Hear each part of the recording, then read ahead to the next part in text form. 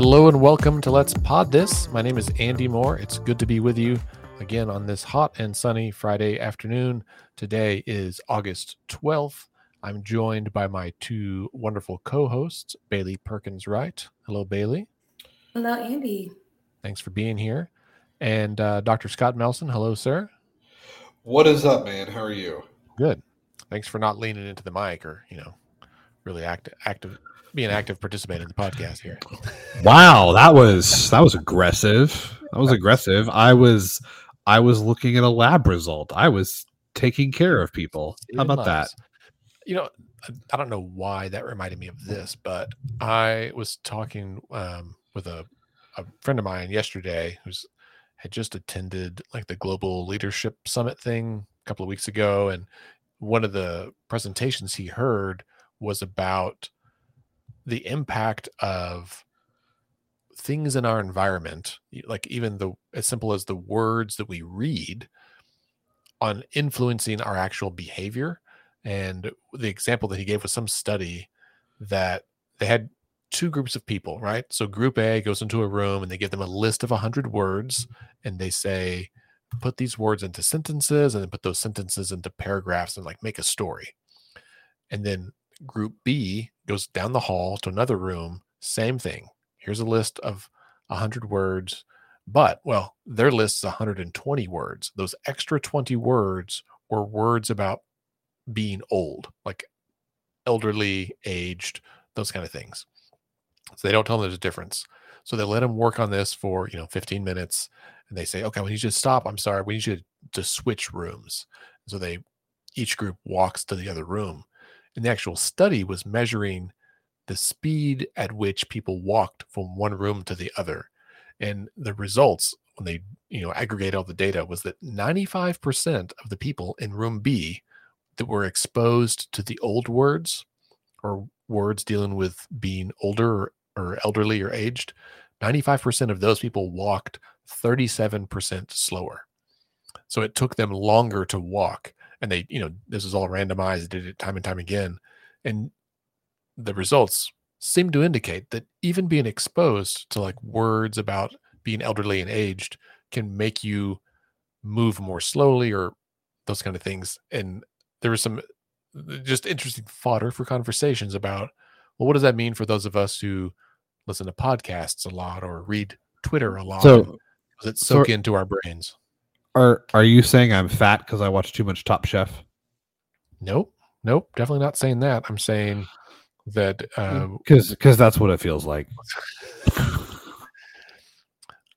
I would think you might be a better cook. Like there are some, you read some books. You're reading a book right now. You've sent me several screenshots. Oh man, it's so good. What book is it? This is that one that I mentioned on the podcast, I think last week, called "The Man Who Ran Washington." Biography of. I have 60 pages left of 587 pages, and it has been riveting. Well done. What would you say is the overarching vibe or theme of the book?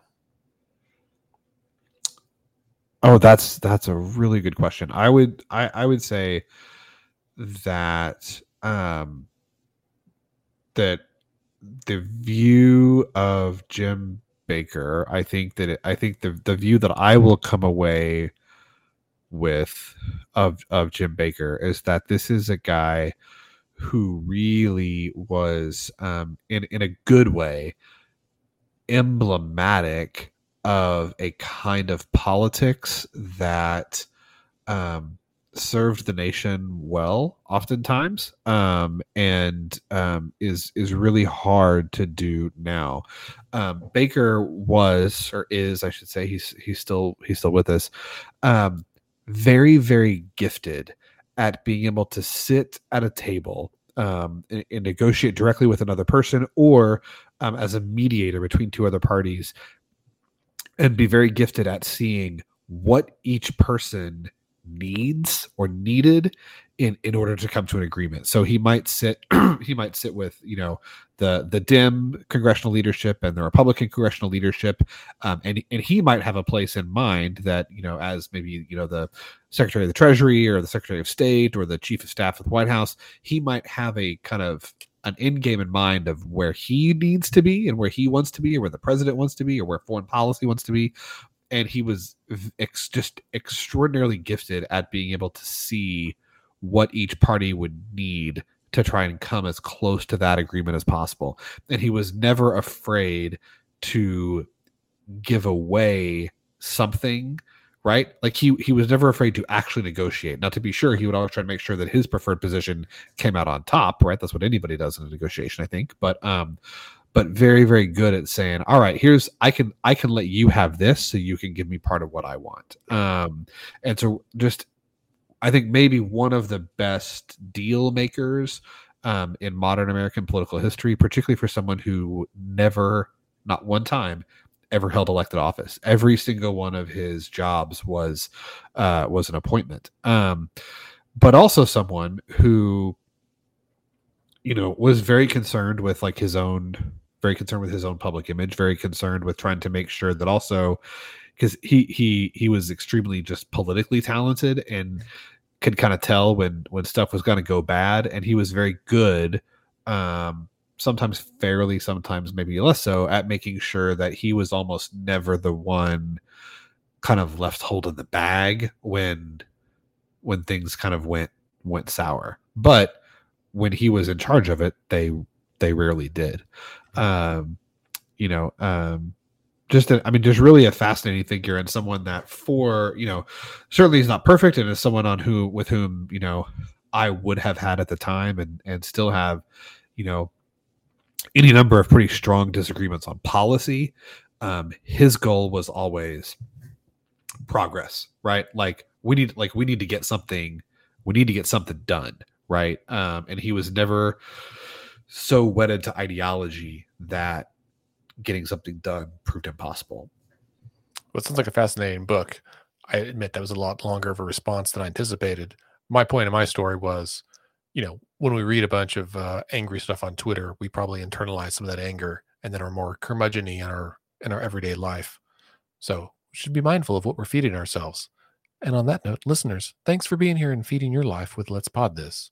We'd like to make this soothing and happy and very helpful to your advocacy needs, help you be more informed as voters and as constituents of this state, a better neighbor to your neighbors, a better friend to your friend, and a better family to your families. The more you know. Da, da, da. All right. Well, anyway, let's talk about things that make us angry.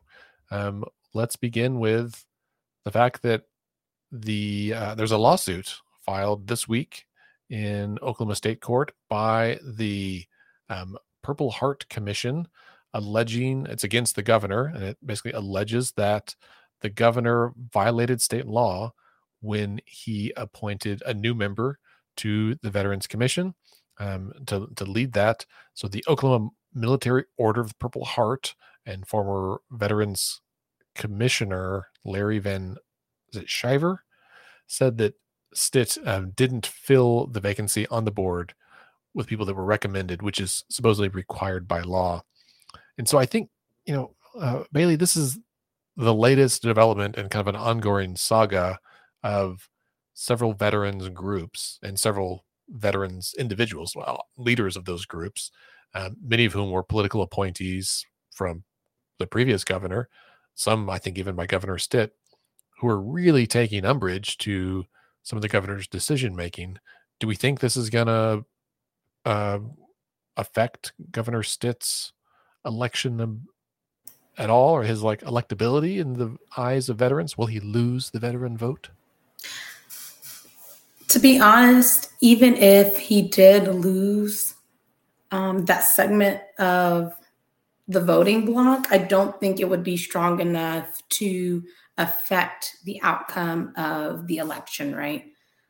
Because the governor's opponent in November has an uphill challenge of securing and motivating its base, right? Or the candidate's base of the left to show up to vote, on top of securing votes on the right? Which is not impossible, but it is an uphill challenge. So, and then with straight ticket voting, I don't foresee Even though there may be people who would be upset by decisions being made, there are so many Oklahomans who show up and say, I want to vote for one party and then leave. And so they may vote in that way already, right?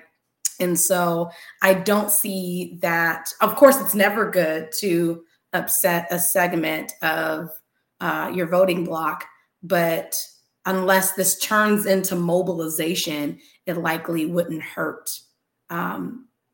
his reelection likelihood, right? And then also, I'll say on this note, like, the governor is used to being able to appoint who he wants into whatever position. I mean, we've only seen a couple of instances so far where there's been specific qualifications of who he has to appoint to a certain area. Like he clearly hasn't been shy of going against, the professional grain on appointments, right? We saw that with the attorney general appointment, right? The American Bar Association came out strongly against the person that he nominated to be attorney general, and he still made the appointment anyway, right? We saw that with the Department of Health, to the point where things had to be shifted in the qualifications to get the person that he wanted in that role, right? And so it'll be interesting to see how this plays out. If the law says you have to hire or select someone from this list of nominations, will there even be some back end changes and so to allow for? Yeah, there's an article in the Oklahoman that says that state law requires that the seat that was previously held by Van Shiver is supposed to be filled through a process in which the governor picks an appointee from a list of 5 qualified candidates provided by the executive board of the Purple Heart. So this is similar to like the judicial nominating process, right? Where the judicial nominating committee puts forth 3 names and the governor picks from those 3. So in this case, the Order of the Purple Heart puts forth 5 names. The governor picks one of those, and he didn't. He picked somebody else who is a Purple Heart recipient, but just not from that list. Not from that list. And so the 5 people who were on that list are all plaintiffs in this case, being like, hey, they nominated us, and he just picked someone, and the law says he's got to pick one of us. He didn't pick any of us. And the governor says, well, it doesn't matter because the Order of Purple Heart was ineligible to submit names for consideration because it hasn't met some specific requirements. But from what I can find, it did not, he did not say what it was. And I don't know exactly what he's basing that on. Yeah, this is the latest example of the governor, maybe due to his lack of prior political experience or never having voted, is that being confused on what the branches of government do.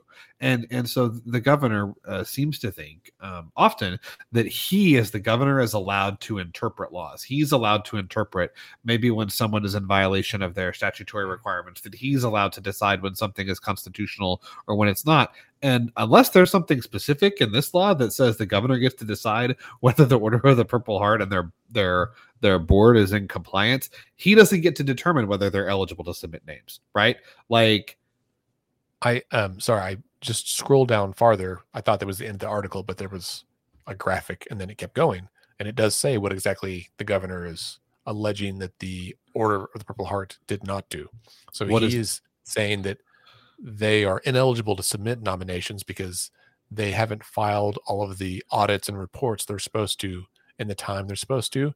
Specifically, is that they are supposed to submit on or before January 1st of the year in which the organization's appointee's term expires.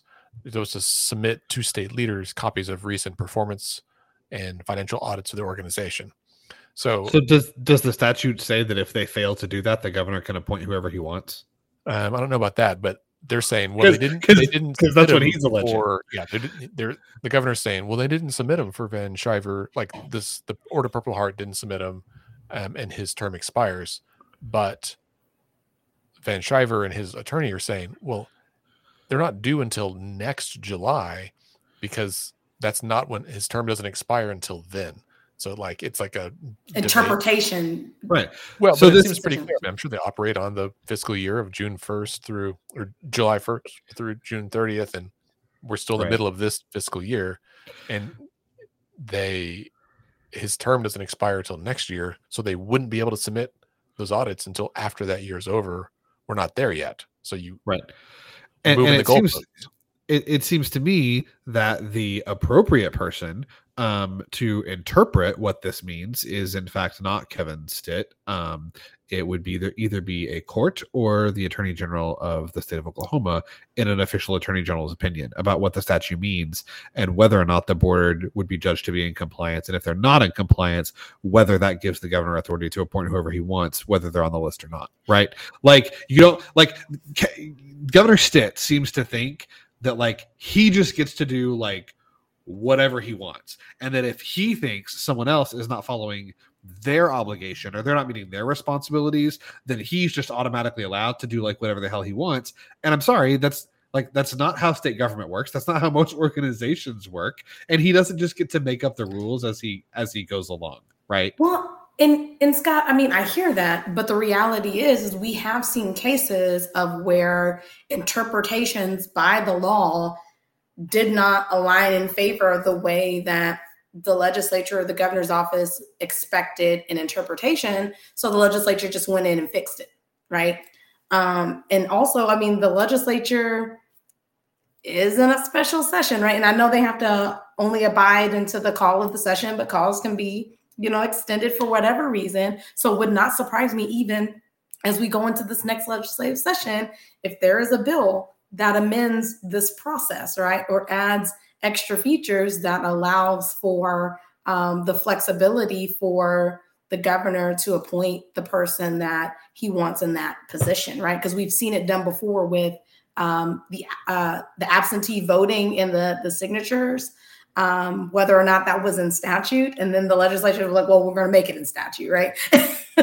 So there have been workarounds in the past, and it wouldn't surprise me if there was a change in statute to align more with the governor's interpretation on this. I hear you. The only reason that I would maybe disagree and say that it would surprise me is because I would characterize the legislature's attitude toward the governor right now as mostly pissed offness. Right? Like they've been, I mean, last session, I feel like there was no love lost between the governor and the various houses. So maybe they'll give him this authority. But I think recently, I mean, even as recently as last session, we've seen some leadership in both houses saying, man, we've given the governor a lot of authority and maybe we need to claw back some of that, right? Like we gave him authority to appropriate all of this money that we were given for COVID relief, and he either hasn't done it or has done it improperly. So we're gonna take some of that authority back. I see what you're saying, and you're 100% right that it's entirely possible, maybe even likely, that they're going to say, hey, J. Kevin wants to be able to appoint the leadership here. Let's just give him the authority to do that. But I don't know that it's as likely as it would have been early in his term. But the legislature is a you scratch my back, I scratch your back kind of place, right? Like. So even though on this one issue, there's some beef, but if there's something that someone strategically wants to get done in exchange to get something else done, that constant trading is always happening in the legislature, even when there are moments of beef in this one area. So I don't know that, tomorrow is the day where they will have, super beef, right? It varies by, time over time, because sometimes they have a cooling off and then they're back together. And then the next minute it's like, siblings who are in different places. Like 1 minute they're fighting and the next minute they're working together. And, so I think that dynamics in the Capitol. Here's a question. And it's related to this, but we'll keep on going. Is he going to win re-election? The governor? Yeah. Is he gonna win re-election? And I say this because there's some new polling out this week. There's some polling out from Change Research. Now, I will stipulate that Change Research, according to 538's pollster ratings, is a Democratic leaning pollster, and they use a different polling methodology than several others. They do some online. They do a lot more online polling as opposed to traditional phone calls. That has pluses and minuses, to be sure. But they released a poll this week, a recent poll of 2,079 likely voters in Oklahoma, which is a pretty good sized sample. Likely voters, too, not registered voters. This is a likely voter model. And among likely voters, his approval rating has fallen by 12 points the last 7 months. So he is down from a 54% approval rating that was in January down to a 42% approval rating. He's now at 42 approved, 56% disapprove. So he's underwater by 14 points on approve, disapprove. A majority of voters, 57% of voters, likely voters in this model, say that the word corrupt describes Stitwell. And that's 30% of Republicans say that the word corrupt describes him well. In a four-way matchup, Kevin Stitt gets 42% of the vote. Joy Hoffmeister gets 34%. Libertarian Natalie Bruno gets 6%. And independent Irvin Yen gets 4%. And another 14% are undecided. In January, this same poll had Stitt up 58-32 over Joy Hoffmeister. So I'm not sitting here saying we need to change like who's the favorite. I think, a lot can happen between now and November. Voters are going to tend to come home. There's been a lot of scandal recently, but I mean, I don't think no matter how red the state, I don't think you want to be underwater by 14 points and approve, disapprove, and only leading your Democratic opponent by 6 points in the second week of August before an election. Well, but we also have to think about structurally about Oklahoma's voting system, right? Because the ways that our election system is in play between how we allow straight ticket voting, how we only allow a few days for early voting, some of the barriers of the absentee voting, all of those different things make it almost for his election to lose, right? Like he would it would be easy for him to win in November just on the structure alone of who often turns out to straight ticket vote, right? And also our low voter turnout numbers. It's going to be, nothing's impossible. So like if Joy Hoffmeister is able to activate those 12% of people who have now moved to the disapproval, rating in that likelihood of more likely voters, I mean, that could,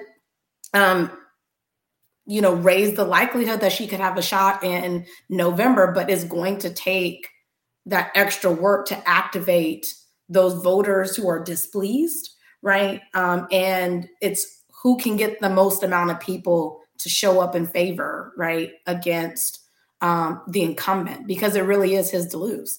Yeah. No, Bailey, I agree. I mean, turnout matters.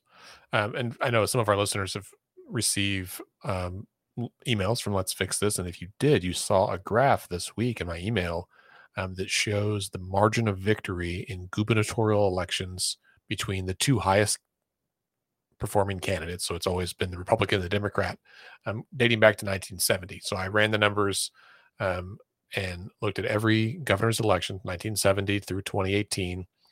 And it goes up and down, right? The margin of victory.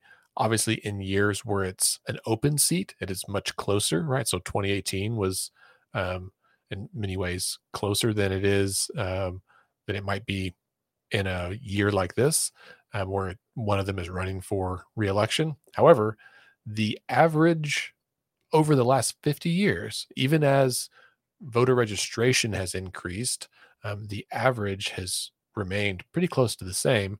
And it's the average margin of victory is only 142,000 votes, which sounds like a lot. But in 2018, like 940,000 people that are registered did not vote, right? So turnout matters. The election could be very, very close. And I think we will see that it is a lot closer than probably, as Scott said, a lot closer than Stitt's campaign would like. But I think that straight ticket voting will play a huge role. Republicans vote straight ticket at a higher rate than Democrats do.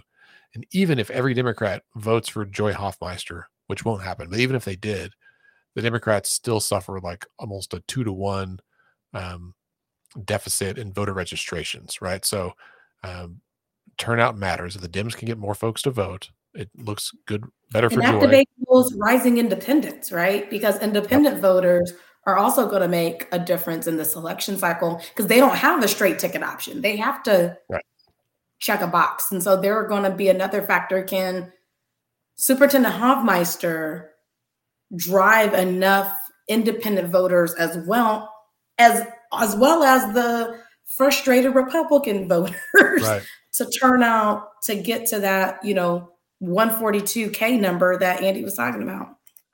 I do think the one thing that we will almost definitely see in this election is that the winner does not get a majority of votes, right? I don't think whoever wins will get more than 50% of votes. And I want people to hear that, because when we think about who wins elections, we think whoever gets the majority of votes. And we often mean that as like more than 50%, but that's not what happens in elections like this.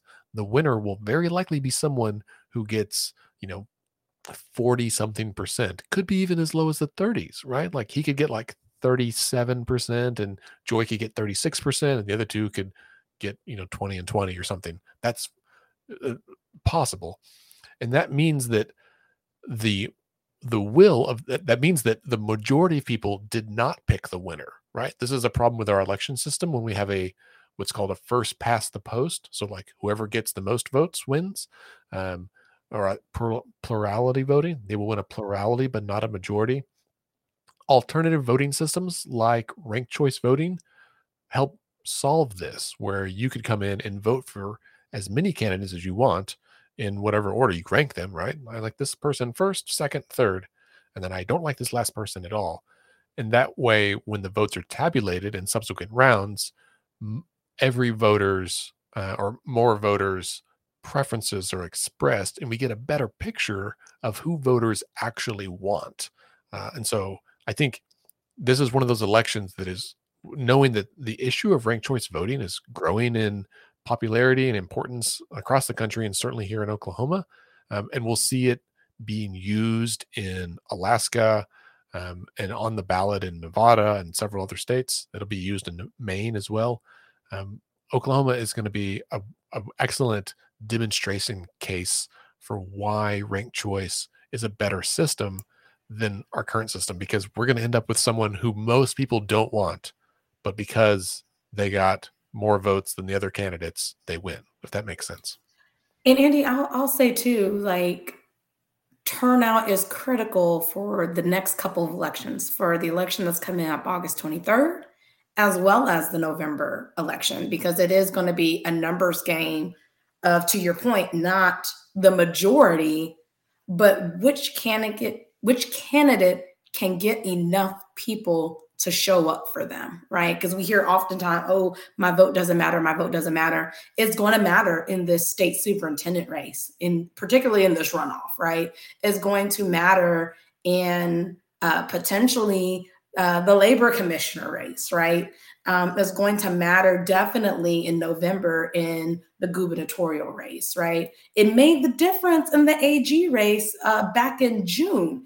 There was just like a couple of hundred votes that made the difference in who's going to be our next attorney general in Oklahoma, right? And so it's vital that people don't take the August election for granted and this November election, because things could change just by sheer number of who shows up for which candidate.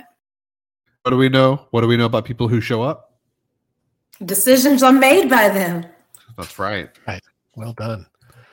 Well, friends, I'm sorry to tell you, but there's an enormous teacher shortage in Oklahoma, and I think it's around the country, but no, there's not a teacher shortage. Right. And so people are like, oh, suddenly we have a teacher shortage. And, our friends at OEA and are like, oh, no, this isn't new, you guys. Do you remember a few years ago we had record numbers of emergency certifications? And many of those folks are still in the classroom or now are leaving because they're sick of of not being supported by the state government. So I think the latest estimate that I saw, I think on Channel 4 on KFOR in Oklahoma City, Oklahoma still needs more than 3,500 teachers to be hired, to be fully staffed. And that says nothing about other educational positions, right? So support and there's staff. a number of factors that go into that, Andy. Like, because I know people are probably wondering, like, didn't we just have a teacher pay raise? But the reality is we have to keep pace with the competition around us. I see billboard ads all the time for Dallas saying, come teach in our school district. Our starting pay is going to be $60K for you, right? So it's not just about resting on our laurels, but beyond teacher pay, not being competitive enough of where it needs to be, there's also a lot of stress that has come out post-pandemic, especially for so many educators, right? From the policies on masking, right, that force many teachers to leave the classroom because they may had pre-existing conditions and other things that may have affected their ability to get COVID. I mean, we lost teachers to COVID, right? Like that has to be recognized and discussed, right? Like we did not do everything as a state to keep our educators safe and protected so they could teach our babies, right? And also being a teacher is dangerous, right? Yeah. You have a risk of getting shot, right? Like school shootings are a tragic, entirely preventable, but persistent reality in the United States. But even aside from that, we've made education even more dangerous because right now, maybe the hottest political battleground in the United States are school boards, right? And we're seeing that right here in Oklahoma. People threatening violence at school board meetings, threatening violence against school board members, violence against teachers. Even the current state Secretary of Education, Ryan Walters, who's running to be state superintendent and replace outgoing state superintendent Joy Hoffmeister, is running on this. Like, I mean, I don't know. It's in 2000 in a presidential debate in 2011 and 2008, Joe Biden said that anytime Rudy Giuliani opens his mouth, it's just a noun, a verb, and 9/11, which is like I think one of the better like political zingers of the last 20 years. I think anytime Ryan Walters opens his mouth, it's just a noun, a verb, and woke mob, noun and verb, or critical race theory. And sometimes it's just woke mob, critical race theory, and indoctrination without a noun or a verb. I don't think he's an English teacher. And that hurts the morale of the classroom. Well, it hurts the morale of the classroom, but it also incites violence on the part of people who don't realize that Mr. Walters is just sloganeering and trying. People don't realize that Ryan Walters actually knows better, right? He's just trying to win an election. And so I think when you put all of that together, it's a recipe for people. I'm going to get screamed at. I might get shot. Oh, and by the way, the pay's not great. No thanks. I'm going to go do something else.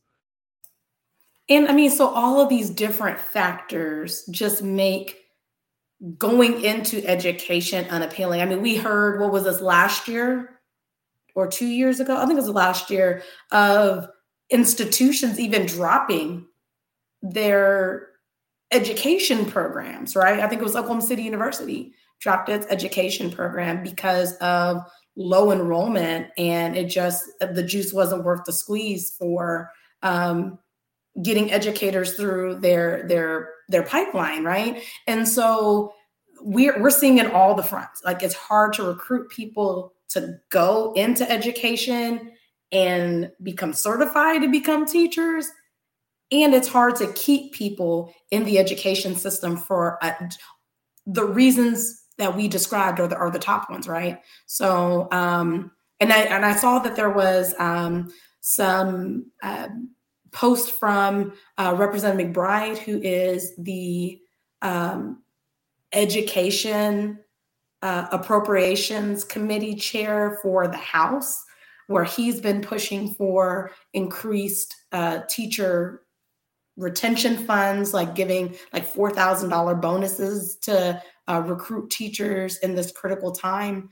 And when we don't have an adequate number of educators and quality educators and I'm not saying those who are currently in the system are not quality, but we need more people who have, the training and the pedagogy and understand classroom environments to be able to pour into our babies and build those relationships and trust.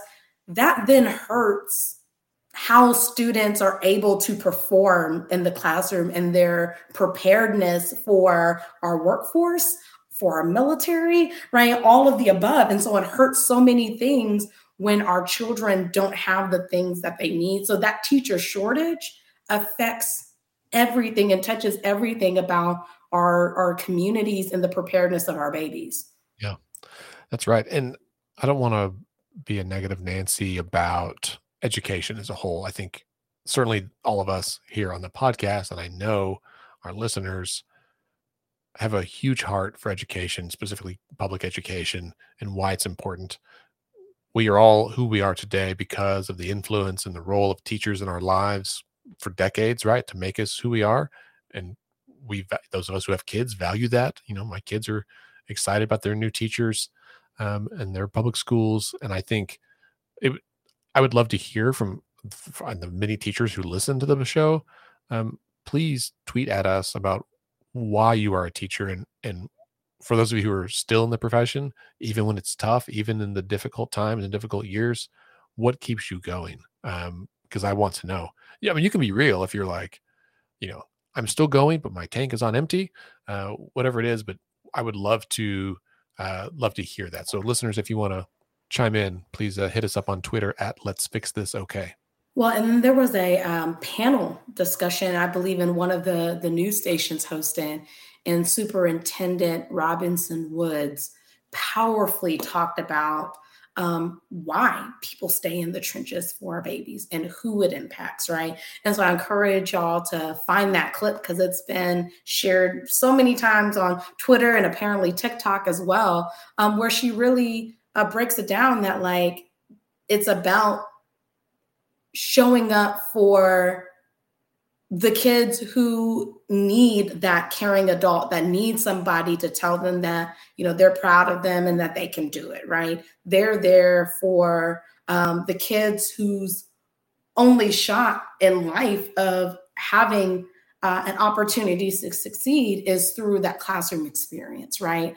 And so if you can see that clip, and Andy, I'll make sure I share with you, so maybe we can retweet it through Let's Fix This so that everyone can see it, that's a powerful clip that to me echoes why so many people who are educators, who continue to be educators through these tough times remain. And one thing I wanted to lift is like the governor's office was really touting the fact that we have $2.8 billion in savings based on the ways that they've accounted for revenue collections and things after this past fiscal year. And we're still seeing challenges in our, public ed system. There's still healthcare challenges and other needs that we need those investments in our communities. And so that's definitely something that, I hope our listeners, as the election cycle continues, having conversations with our elected leaders about, we got $2.8 billion sitting in our coffers as savings. There are things we could do with that to ensure that we're, moving our education system in a more positive direction, that we're providing that relief and those incentives to, recruit teachers and all of those different things. So, just as a side note related to education funding, several months ago, we talked a lot about the class wallet thing, and there's a federal audit that said basically the state did not have enough oversight of the emergency relief money, and they used this Florida-based company to like manage purchases, and essentially like $650,000 was misspent, right? was it that much? No, it was more than that. However much it was. It was a lot of dollars. I guess it was hundreds of thousands that went to non-educational items like smartphones and TVs and Christmas trees and barbecue grills and all kinds of stuff, right? The state is suing Class Wallet for their role in this, but I don't get, they're only suing them for $150,000 for breach of contract. Maybe that's all they're able to, but I was like, wait, so the state didn't use the oversight tools built into the system, and it allowed people to spend hundreds of thousands of dollars. And then you're just going to sue the little company who did what you told them to do. But I think this is a little bit of blame shifting, and also does not get our taxpayer money back. I mean, it's like we've talked about over and over again, right? For a guy who ran on, I'm the CEO, the buck stops with me. Somehow the buck never stops at the governor's office. I wonder collectively or any of his appointees. Right. I wonder collectively how many barbecue grills and smokers the state has purchased in the last 2 years, right? Between these individuals and Swadley's and who knows who else. Hopefully the families that bought smokers make better barbecue than Swadley's. Well, folks, we're nearing the end of the episode, but we would be remiss if we did not mention the earth-shattering news this week that former President Trump's home in Mar-a-Lago was raided by the FBI. I'm sure as you're listening, you are aware of that and probably know as much as we do, and that's that his home was raided by the FBI. Today, just before we started recording, they released the search warrant and the list of items that they retrieved. It is extensive. It doesn't tell us exactly what the documents are because a bunch of them are top secret. And if you're not familiar with like security clearance hierarchy, you should go look it up on Wikipedia. It's actually really fascinating. And they break through the levels where it's like controlled, unclassified, public trust, confidential, secret, top secret, and then compartmented, right? So it's like top secret, sensitive compartmented information, which means it's like top secret, and then they put into special buckets. So you have to have access to only that bucket.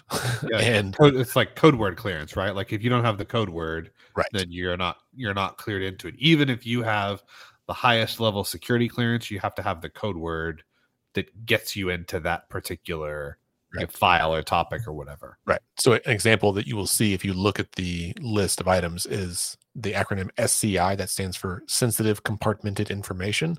And as I understand it, right, like having top secret SCI clearance means that they have access to information about design or stockpile information about nuclear weapons, nuclear targeting, communications intelligence, those kinds of things.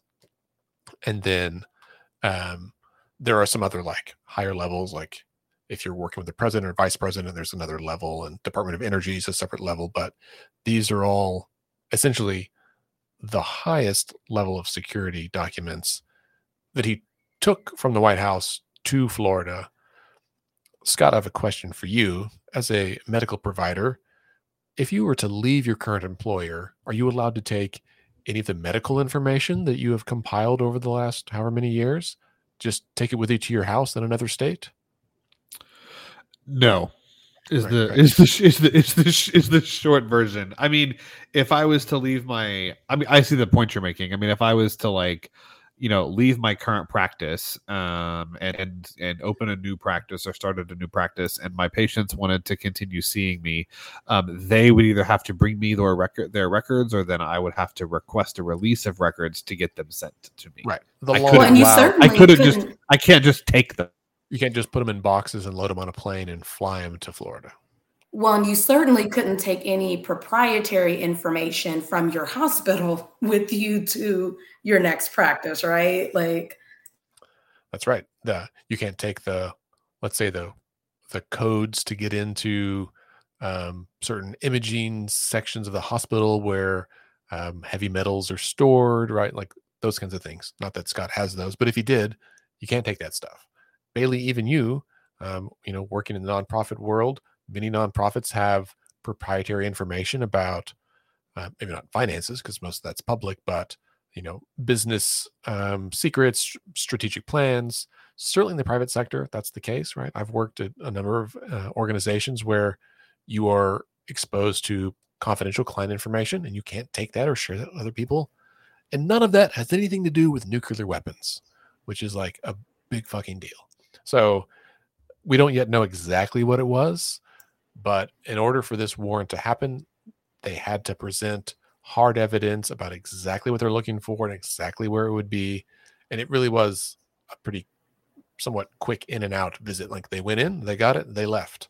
And now I think we all wait. But well, and before the podcast even started, we talked about, what he could have done with the information. But I think even the issue takes a step back of the fact that you had information that you were not supposed to have, that are top secret documents or classified information of the United States, violates the things that you swore an oath to protect, right, in office. And so that in itself is even a core issue of a need for accountability, even though people are up in arms of however, feelings they have for this specific person, right? They're missing that rule of law piece that people allegedly have for other folks, right? Bailey, laws and oaths are for suckers, for losers and suckers. So if we could just focus on doing the right thing rather than doing the political thing, the world could be so much better. And then there would be less emotions when people are held accountable for the rule of law, right? And so this is one of those scenarios to where even though it shouldn't be politicized, like it's becoming politicized, right? Yeah. Well, I mean, I think I was speaking for me, the harm or the perceived harm that this does for the safety of America is really been bothering me the last couple of days since this came out, where I just keep thinking like, oh my God, what if it's the worst case scenario? And hopefully it's not, but what if it is? Like our safety as a country is now less than it was, 5 years ago. And that for very petty, selfish reasons. And that part really like gets my goat. That makes me really angry, like on behalf of just the American people, even those I don't disagree, that I do disagree with, right? Like we can disagree on stuff, but this other joker just jeopardized your safety for our veterans of, all our active service members around the world. Like all this stuff is really disturbing. But the safety of FBI agents, right? I think that's another concern that I have with the rising ties to a person, regardless of what they do and don't do, and the severity of what they do and don't do, right? Because we saw words led to a all-on attack on our nation's capital on January 6th, right? Following the rule of law and the warrants of getting the things that belong to the United States of America is leading to people literally showing up armed to governmental employee agencies trying to harm them, right? This precedent is unusual, and we should, in the name of maintaining our democracy, have to take these acts seriously, because this person's actions or things connected to this person continue to lead to people to act to violence, right? And that's not okay as well. That puts our lives in jeopardy as well. Mm-hmm. And I hope, I'm sure this is not happening, but part of me hopes that this helps us all understand each other a little bit more, because, there have been times, I think, if you look at today versus 2 years ago, where big chunks of America are like, have had to make the other side's argument, right? So the groups that were saying, I don't know, back the blue versus like defund the police are now, talking about defunding the FBI. And then the other side's like, hang on, we need these guys, right? And like, there's this, maybe at some level, some deep level, there's a recognition that like there are some systems and institutions in place that we definitely need in America to maintain the public safety that benefits all of us, right? They don't get it right all the time, but we need to agree that there's some semblance of organization there that is necessary and good for our society.